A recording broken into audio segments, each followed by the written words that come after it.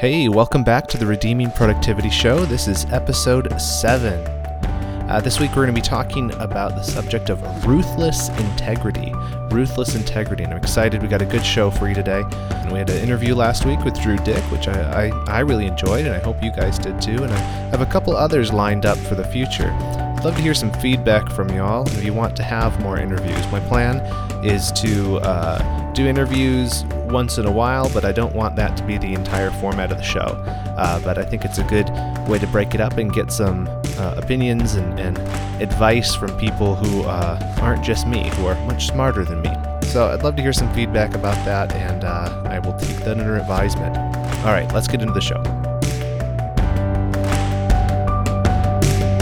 This is the Redeeming Productivity Show, where we talk about technology, techniques, and theology in the light of Scripture to help Christians get more done and get it done like Christians. I'm your host, Reagan Rose. At some point or another in your work life, you have probably had to deal with a person who lacks integrity.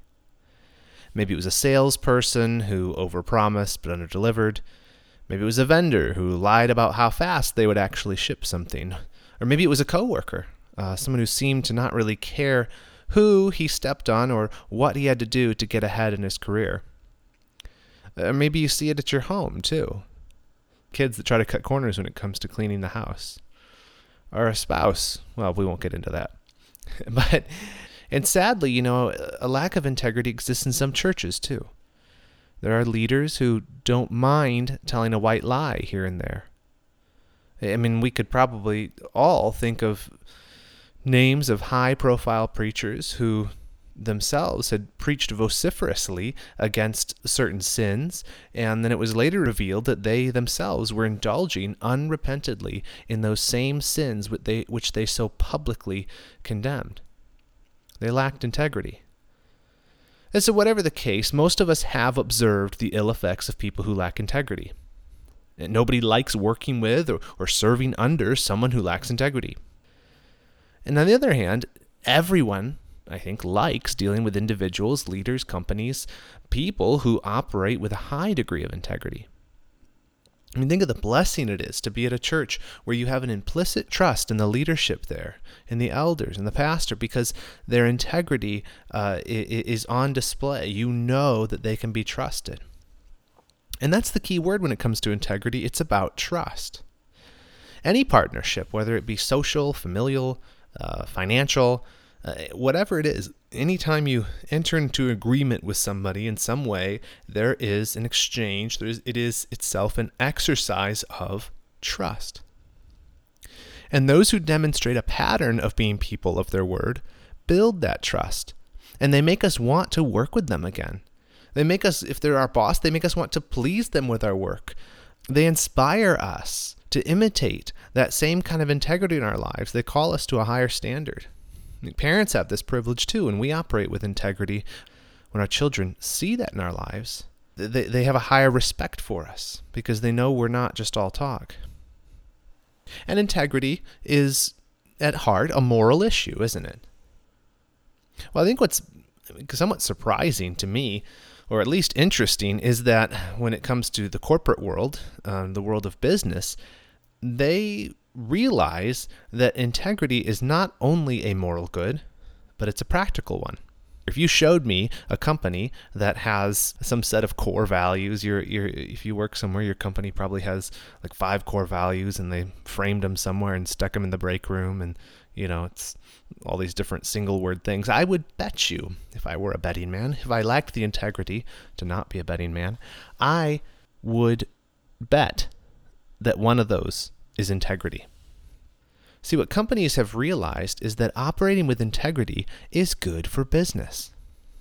Countless articles, seminars, books, they all push the importance of keeping one's word at work.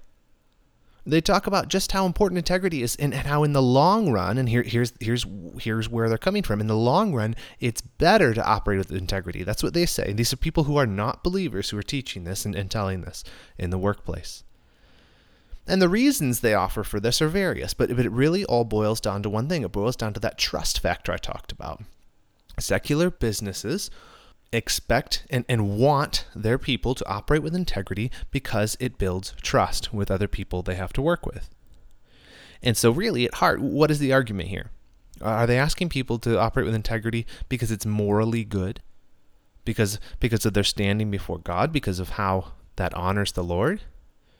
Not really. What they're talking about is pragmatism. The reason to operate with integrity, according to these people, is because it works. One article said it this way. They said, quote, "Primarily, integrity in the workplace is so important as these traits foster a positive workplace culture," unquote. And later, quote, "If you are known for your integrity, you will gain trust and respect from the people around you," unquote. And they said it's more than just an individual thing, that individuals develop a reputation for trust and integrity over time by exercising integrity. They say, quote, "Organizations known for their integrity perform better," unquote. They've done studies on this, and organizations that have a reputation for integrity perform better. Essentially, here it is. Here's the gambit. Here's what they're saying. Don't lie on that sales pitch just to land a big client now, because in the long run, integrity will pay off even better in terms of business relationships, and that will lead to more money and more success because your reputation for trust will be there and you have longer lasting partnerships. But here's my point. Here's where we're going to turn the corner. These reasons are merely pragmatic. They are not Christian reasoning at work. And though these reasons they offer for operating with integrity are various, they boil down to pragmatism. The reason that they say we should operate with integrity is because it will benefit us. We'll call it mercenary morality, right? I am, my morality's for hire. If it benefits me personally, then of course I'll be a moral person. I'm not denying that these practical realities are true. I think that they are right. Operating with integrity builds trust, and it will help you succeed. My beef with this line of argument is that it misses the entire point of integrity. It's actually, if you carry the logic through, what they're describing is the opposite of integrity, and they're calling it integrity. Pragmatism is not a good enough reason to have integrity. It's not the right reason to have integrity. Consider this thought experiment. If the only reason that you operate with integrity in your work or in your family or in your church is because it shows people that you're trustworthy, what happens if you have a situation in which you know for certain that if you cut corners, no one will ever find out? Like, it's literally impossible. Why, in that situation, would you still choose to operate with integrity and do the right thing if you know that it's not going to come back on you? This is the flaw. This is the flaw in the whole reasoning behind this other focus, this reputation-based, this success-based mercenary morality. It's that if you operate, your reason for operating with integrity was for the sake of having a good reputation, then if you know that this one time won't affect your reputation, there's no reason not to cut the corner. This version of integrity, it doesn't hold up under stress. Because integrity for the sake of reputation is simply not a good enough reason to always exercise integrity. And here's the irony that I said this isn't integrity, because it's not. The irony is the whole point of integrity is that you are a person who does what is right even though no one is watching. If the only reason you do right when no one is watching is because you think people will somehow find out that you do right when no one is watching, then that's not integrity, right? It's not. Integrity is doing the right thing when no one is watching and no one will ever find out. That's integrity. That's integrity. Okay, so what do the scriptures teach about integrity? Well, God calls Christians to a higher calling. He calls us to operate with ruthless integrity, and that's the title of this podcast, Ruthless Integrity. This is an integrity that's not merely looking for the temporal benefits of being known reputationally as a trustworthy person. Our integrity flows from the fact that we serve at the pleasure of a master who sees all and is a rewarder of the righteous. That's where true integrity comes from. In the dictionary definition of integrity. There's lots of them, but here's I've kind of cobbled together what integrity means from some different definitions. It's the quality of being undivided, right? Integrity, integrated. It's etymologically actually related to the word integer, which means one. It's the opposite, right, of being disintegrated, right? When something is disintegrated, it goes into many, many pieces, but if you're fully integrated, if you have integrity, meaning who you are on the outside is who you are on the inside. You're not duplicitous. You're all of a piece. Your integrity is you being true and consistent to your standard. It's the opposite of hypocrisy. It's sincerity, it's honesty, it's someone who operates without guile. That's what integrity is. Now that's a good starting point, but for the Christian, the thing that differentiates our integrity, or ruthless integrity, from the world's standard for integrity is actually that word standard. I mentioned it in the definition. I said integrity is one who operates consistently with one's standard. There's some subjectivity there. One's standard could differ from person to person. For example, someone's standard could be get rich at any cost. And that standard would actually treasure not having integrity as a good thing. But so the difference for the Christian is that the Christian standard is not arbitrary. It's not subjective. It's not you have your standard and I have mine, and you have your truth, I have mine, it's all relative. No, the Christian standard for integrity is the Word of God. In other words, your integrity is measured by how your life matches to the Scriptures, to your profession of faith, to being a disciple of Christ. If you claim Him as Lord, then your life will be measured, your integrity, I should say, would be measured by your obedience to your Lord and Master. And His commands and His expectations are found in the Word of God. But tons of Christians, right, they live lives that match the Scriptures ostensibly, and they just do it when others are watching. What are those people called? They're called hypocrites. The real test of integrity, the thing that makes it integrity, is how you live when no one is watching. Okay, before I get in a little further to talking about the qualities of ruthless integrity, I want to note one thing. I want to note the outward value of Christians having integrity. Right, I had spoken earlier about the pragmatic benefits of integrity in the workplace and how that's not a good enough foundation. It's not, but there actually are still, for the believer, outward benefits for living your life of integrity. And the first one is that integrity doubles your witness at work.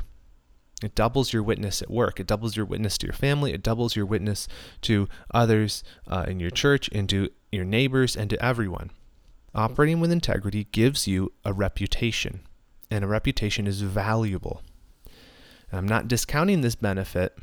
I'm just saying that it's not the only reason you want to operate with integrity. But there is value in being known as a person of integrity, especially for those who are trying to have a witness for Christ among others. John Stott said the following about the integrity. He's speaking specifically about preachers, and he talked about the value of the preacher's life matching his message. But I think this applies equally to all believers. If you are professing a message of the gospel to unbelievers, or professing faith even among other believers, then your life needs to match up to your profession. John Stott writes, "We cannot hide that what we are. Indeed, what we are speaks as plainly as what we say. When these two voices blend, the impact of the message is doubled. But when they contradict each other, the positive witness of the one is negated by the other." You see what he's saying? He's saying that there's two voices you speak with, your words and your actions, but when your words and your actions match up, then it's this 2 times effect. When you claim the name of Christ, and you tell people about His gospel and how great He is, that's wonderful. But when it says, like in Titus 2, when your life actually adorns that doctrine, then your witness is doubled. And likewise, Stott says, it can have the opposite effect, where you can undermine your verbal witness by not exercising integrity, we would say, And then people look and they say, yeah, he's all talk. Like he talks about Christ and talks about how the Lord has changed his life and about how he's a new creature in Christ Jesus, but he's just like me. So whether you're a pastor at a church or a Christian in a secular workplace, your walk needs to match your words. I also like, here's another quote. This is from Puritan Richard Baxter. I like how he puts it. And there's some old English in here, so you guys are really going to like that. I'm sure of it. He says, "It is not likely that the people will regard much the doctrine of such men when they see that they do not live as they preach. They will think that he doth not mean as he speaks, if he do not live as he speaks." And I love this last line. He says, "They will hardly believe a man that seemeth not to believe himself." Oof. That's it right there, isn't it? When you don't practice what you preach, no one's going to listen to what you preach because they said, why would I believe you when you don't believe you? See, to talk like a Christian and yet fail in integrity is to be a hypocrite. It is to be like the Pharisees, whom Jesus rebuked. They talked the talk, plenty good, but they didn't walk the walk. Jesus in Matthew 23:3 rebukes the Pharisees because of this very reason. He says that since they are in the seat of Moses, quote, "Therefore all that they tell you do and observe, but do not do according to their deeds, for they say things and do not do them." But as you exemplify a life that doesn't cut corners, that does operate with integrity, your coworkers, your children, your congregants, your friends, your neighbors, they'll say to themselves, there is something different about her. Her doctrine is not just for show. She actually lives it out. It's a powerful testimony. Having Christian integrity doubles your witness. It is a witness in word and in deed. So let's do that. Let's go further. Let's go further than this reasoning of the only reason to have. I'm not saying the only reason to have integrity is because of this outward witness. So let's do that. Let's do that. Let's live with integrity because it doubles our witness. But let's not stop there. And this is what this is all about. When I talked about ruthless integrity, I want to get into the real meat of it now. I know. Long introduction. Let's step beyond the effect of our integrity on the world. And now let's examine the nature of Christian integrity a little deeper. Because Christian integrity never takes a day off. Christian integrity is ruthless integrity. So what are the qualities of ruthless integrity? What makes Christian integrity so much different than the world? First, ruthless integrity is not an act. It flows from who you are. It's not a put on, it's not a show. It's something that comes out of who you are as a Christian. Because, as it says in 2 Corinthians 5:17, believers in Christ have become a new creature. The old things passed away. Behold, new things have come. Or as John MacArthur puts it, you didn't just receive something new, you became someone new. Likewise, the Apostle Paul in Galatians 2:20 writes, I have been crucified with Christ, and it is no longer I who live, but Christ lives in me. And the life which I now live in the flesh, I live by faith in the Son of God, who loved me and delivered himself up for me. See, when believers act consistently with their beliefs, they're actually acting consistently with who they are. It's not a put on. It's not an act. It's not a show. It is the outgrowth of a new creature living like a new creature does. You put a fish in water and he's going to swim. You put a Christian in the workplace and he's going to live with integrity. And see, that's why the New Testament frequently goes on and on about how you think about yourself. Like Romans 6:11, Paul says again, consider yourself dead to sin but alive to Christ Jesus. When we act with integrity, we live like the new creation that we are. We reckon ourselves as we actually are in Christ. I'm dead to sin. I'm dead to sin. My body is no longer, it's not mine. It's not for the service of sin. It's for Christ. And that's who I am. I'm a new creature.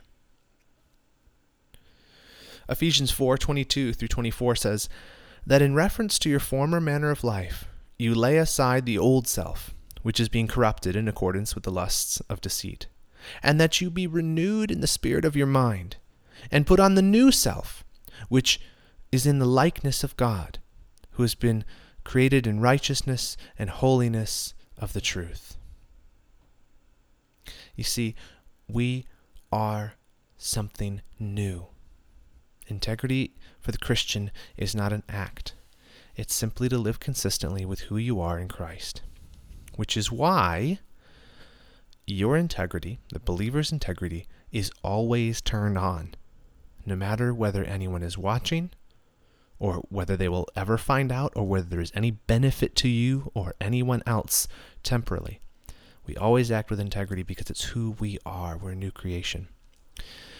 In other words, it isn't just that integrity functions when convenient, which, is happy to do right when no one's watching, as long as there is a chance that someone will find out later and praise you for it.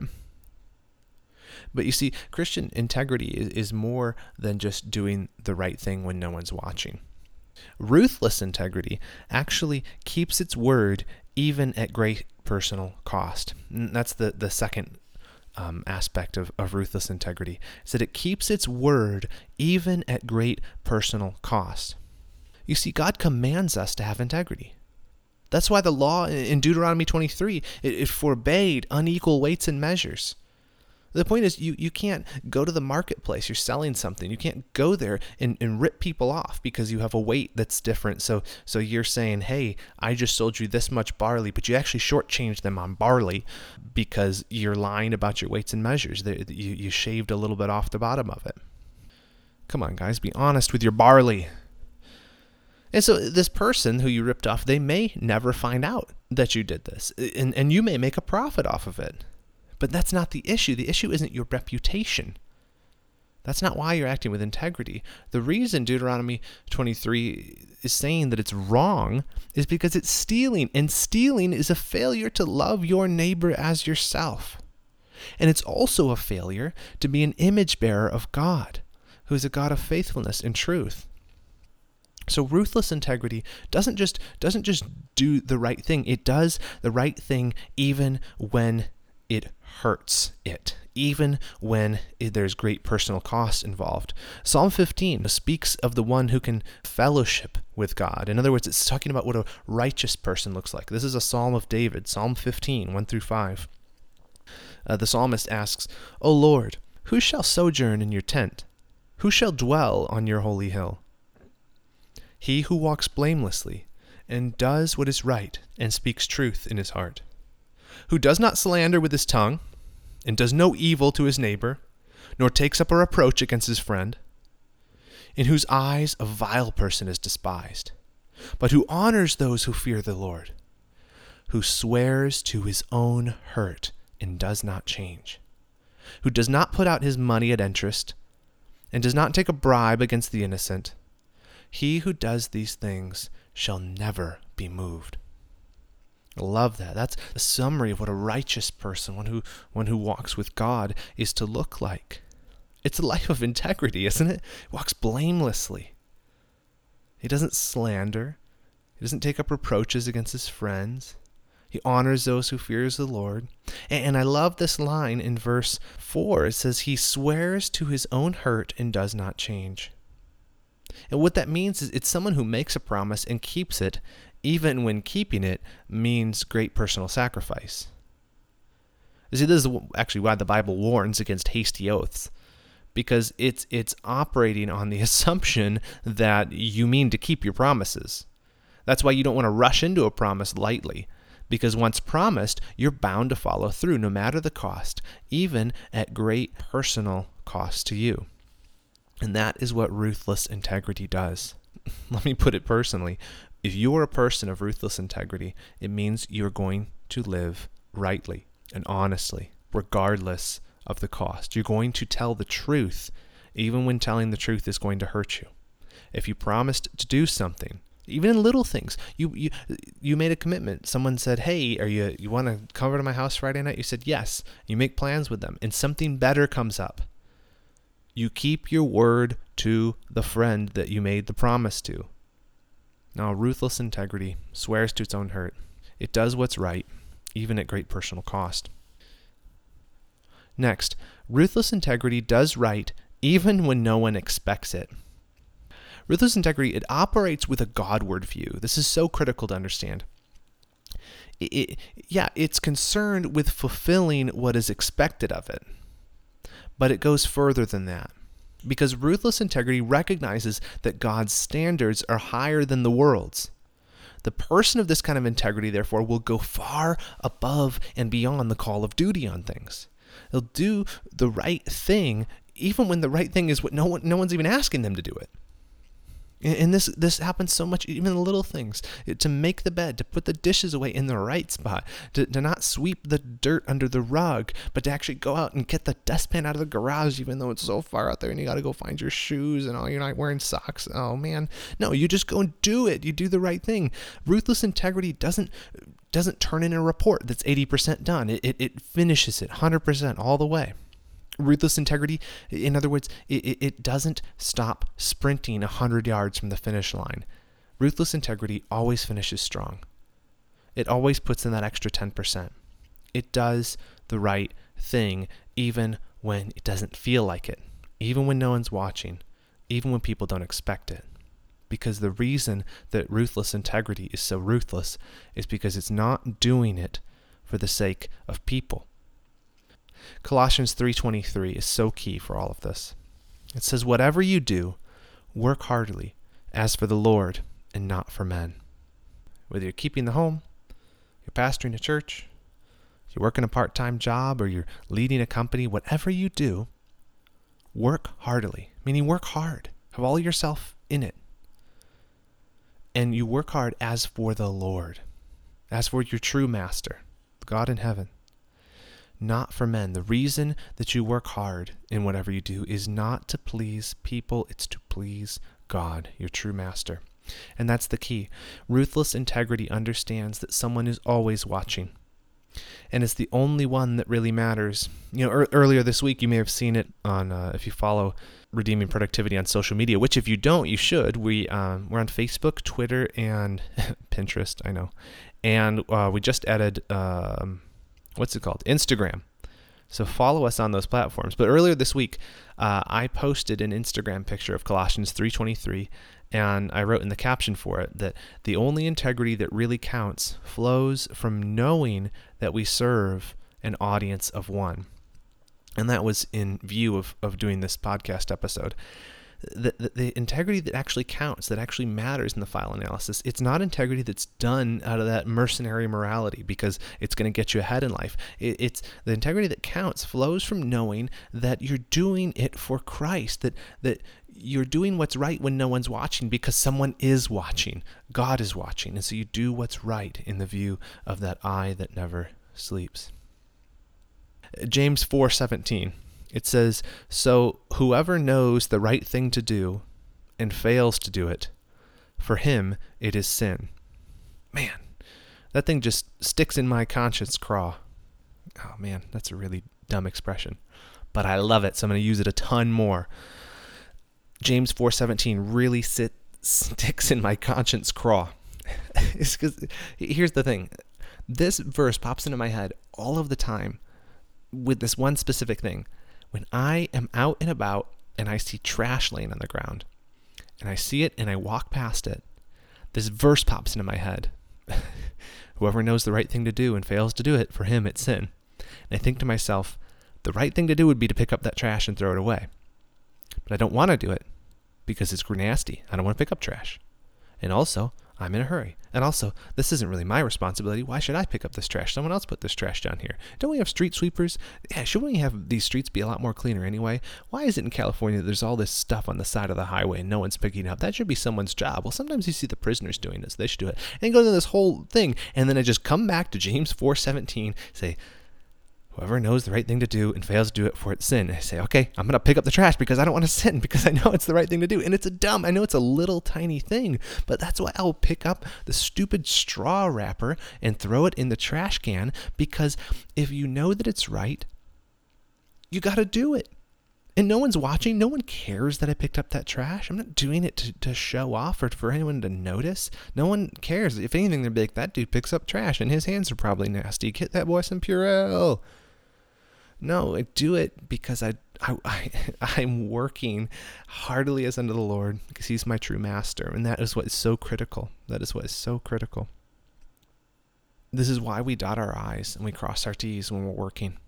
This is why we're diligent when no one's watching, because someone, the most important someone, is always watching. And that kind of dovetails right into this last point, which is this: ruthless integrity results in better blessings than corner cutting. Ruthless integrity results in better blessings than corner cutting. Why do I care that God is watching? Why do I care to do what's right even when no human is watching? Because finally, though integrity may have many temporal benefits from the people who notice that quality in your life, though it might lead to a more appreciative spouse, a promotion at work, or the trust of people in your church, it also results in blessings from God. God blesses those who operate with integrity. And so the God who sees all, he is the one whom you are ultimately working for. He is the reason you ultimately need to be working with integrity, because he sees and he blesses. In Psalm 1, it speaks of the blessed man. It says, Psalm 1 through 6, "How blessed is the man who does not walk in the counsel of the wicked, nor stand in the path of sinners, nor sit in the seat of scoffers. But his delight is in the law of the Lord, and in his law he meditates day and night. And he will be like a tree firmly planted by streams of water, which yields its fruit in its season, and its leaf does not wither, and in whatever he does he prospers. The wicked are not so, but they are like chaff which the wind drives away. Therefore the wicked will not stand in the judgment, nor sinners in the assembly of the righteous. For the Lord knows the way of the righteous, but the way of the wicked will perish." So this is a great passage. It's talking about the blessed man. What is the blessed or the happy man like? Well, he doesn't walk with the wicked.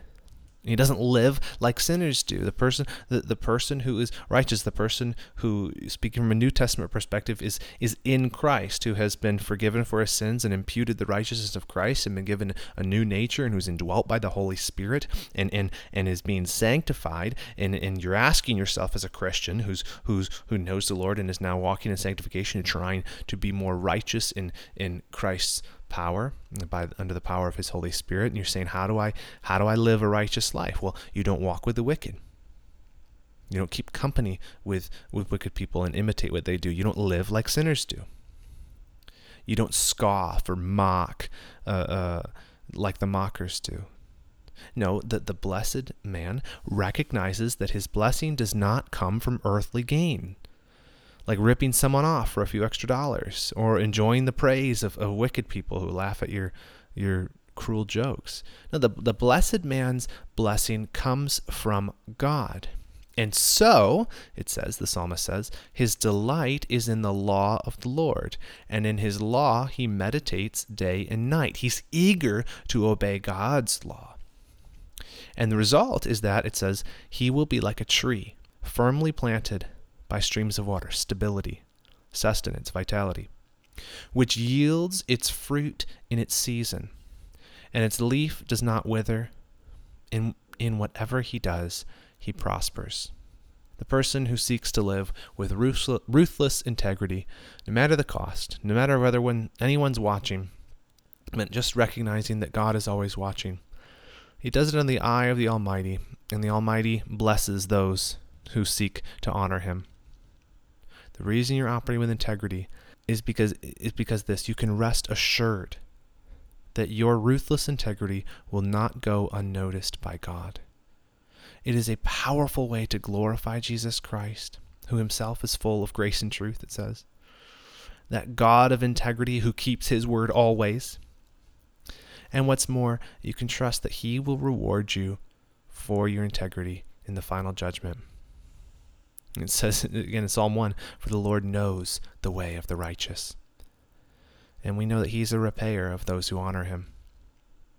So today, and every day, commit yourself once again to living as you really are, as a new creation in Christ Jesus. And let that new nature manifest itself in ruthless integrity in whatever you do. Do it all for the glory